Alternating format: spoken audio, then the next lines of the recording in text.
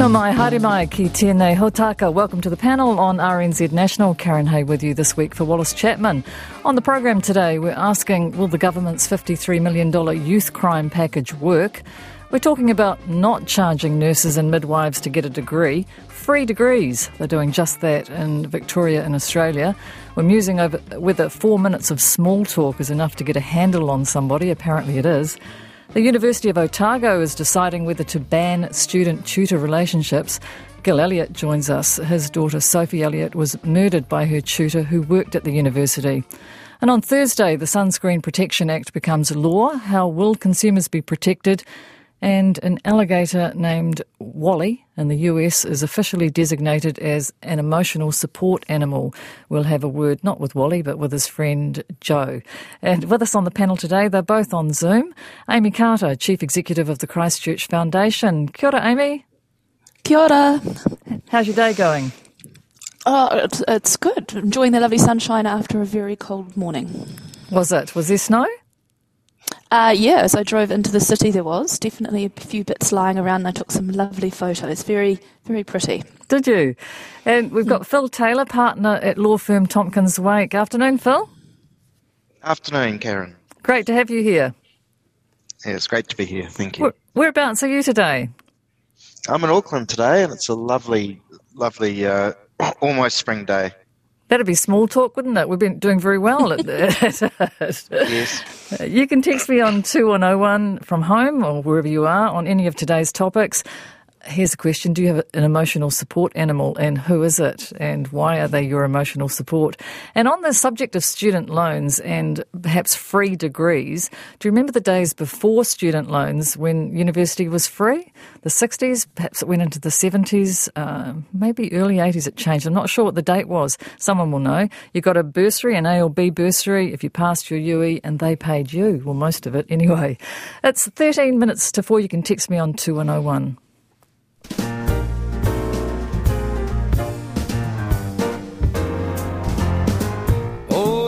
Outside is frightful, but the fire is so delightful. And since we've no place to go, let it snow, let it snow, let it snow. It had to be Blue-Blay. So I say Blue-Blay. Let it snow, let it snow, let it snow. And while that sounds very romantic, it's not all snowballs and snowmen. It's rather gender specific, isn't it? They should be snow persons. Dunedin and Christchurch residents awoke to snow this morning as temperatures in the South Island took a plunge overnight. And with us on the line is RNZ reporter Tim Brown. Kia ora, Tim. Kia ora. Is there still snow about, or has it started to melt? Oh, it's not so much that it started to melt, it's pretty much disappeared. Apart from a few patches up by Mount Cargill, it's all but gone around Dunedin by now. Was it nice this morning, or hard work? It was hard work. It was pretty icy. It was pretty treacherous out there, although the snow really started to give way by about 9 o'clock. So when schools were back by about 10:30, 11, it was all pretty clear. How have people been reacting, Tim? Well, a lot of excitement, obviously, amongst the kids who were able to get out and have a snow day first thing in the morning before getting along to school. But it wasn't all smiles and laughs. There was a bit of carnage on the roads as well. A few cars through fences, a few cars into the back of other cars, and a couple of arterial roads that were treated like car parks as people got out and just started walking last night. Gee.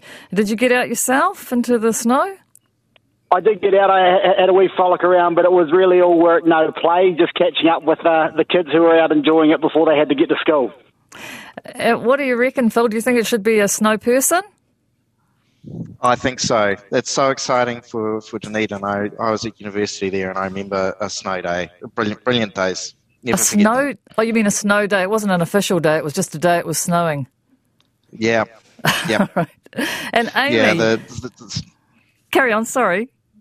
Oh, Phil? the streets just go so quiet until the snow starts to melt about 8:30. It's a brilliant day. Amy, I just asked Phil if it should be officially a snow person. What do you think? No gender? Well, probably not in this day and age. So we are getting a bit carried away with some of these things, I think. But there's no reason why you couldn't make a snow lady, I suppose. A snow lady, right. There's no lady like a snow lady? No. It's fair to say, Tim, though, people are on tenterhooks about the weather around the country, aren't they? Like you said, there's disruption everywhere.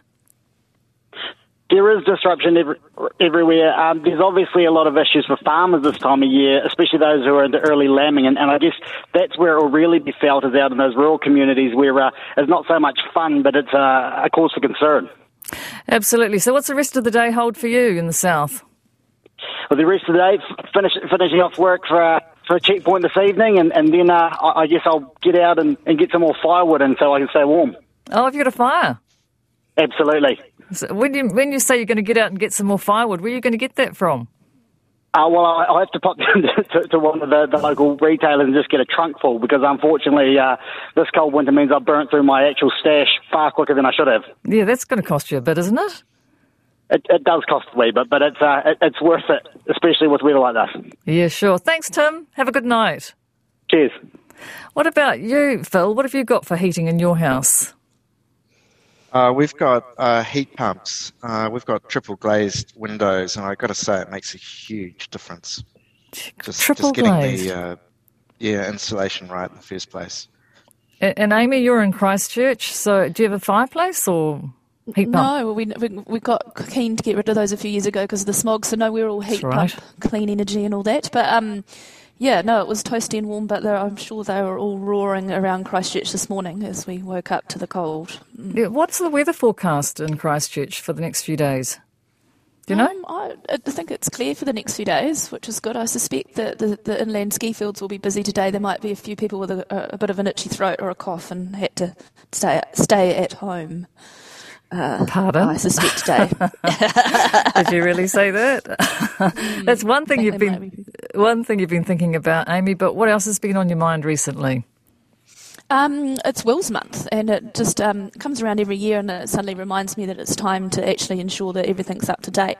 And I think that wills are one of those things you sort of forget about until you need to pull it out of the closet or go and find the lawyer. And it's timely just to stop and think about whether it's time to update all what you've got written down, or if you don't have one, ensure that you get one written up.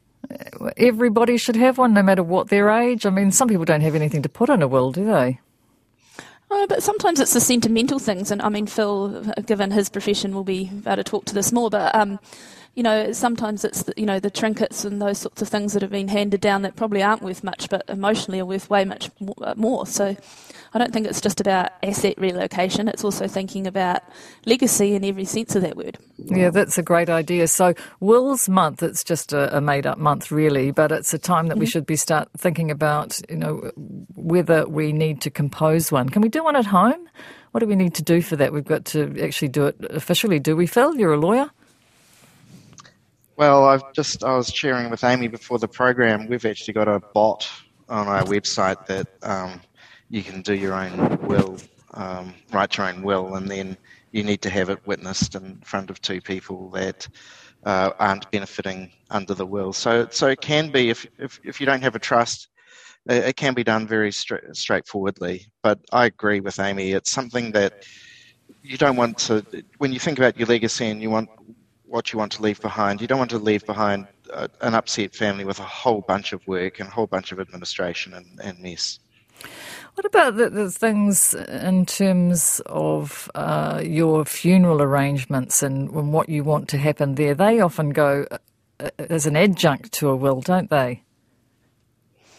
Yeah, not really my area, Karen, so I haven't done too many of these in my life, but certainly you want to leave instructions for people around what the nature of your funerals. There's so many different options now. A great idea that I saw, which I'm quite partial to, is you send your ashes up in a firework, and apparently they never come down again. So, there's all sorts of things that you can think about and leave directions for your executors. I think they do come down again. Where do you think they go? I mean, they do actually land somewhere. I don't understand the laws of physics, Karen. Well, that one's pretty. I've got a pretty very easy. dark story about that. My father, when he passed, had quite specific instructions about being sprinkled at Taylor's Mistake on the left point when it was at least 6 foot and offshore, and so you can guess what he liked to do.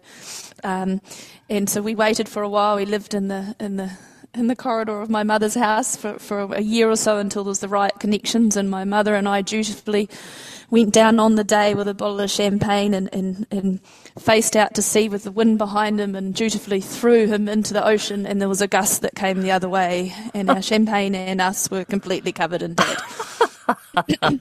He would have loved that, wouldn't he?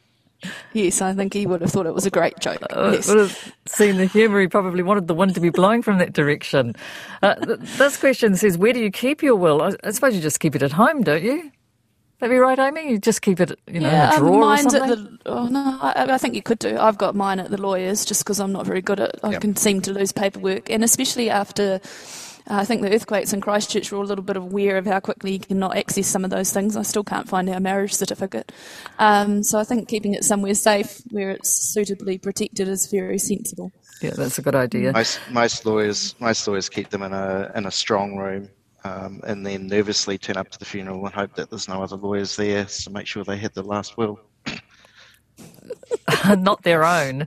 You mean someone else's, right? Yeah. All right, Phil, and what have you been thinking about lately?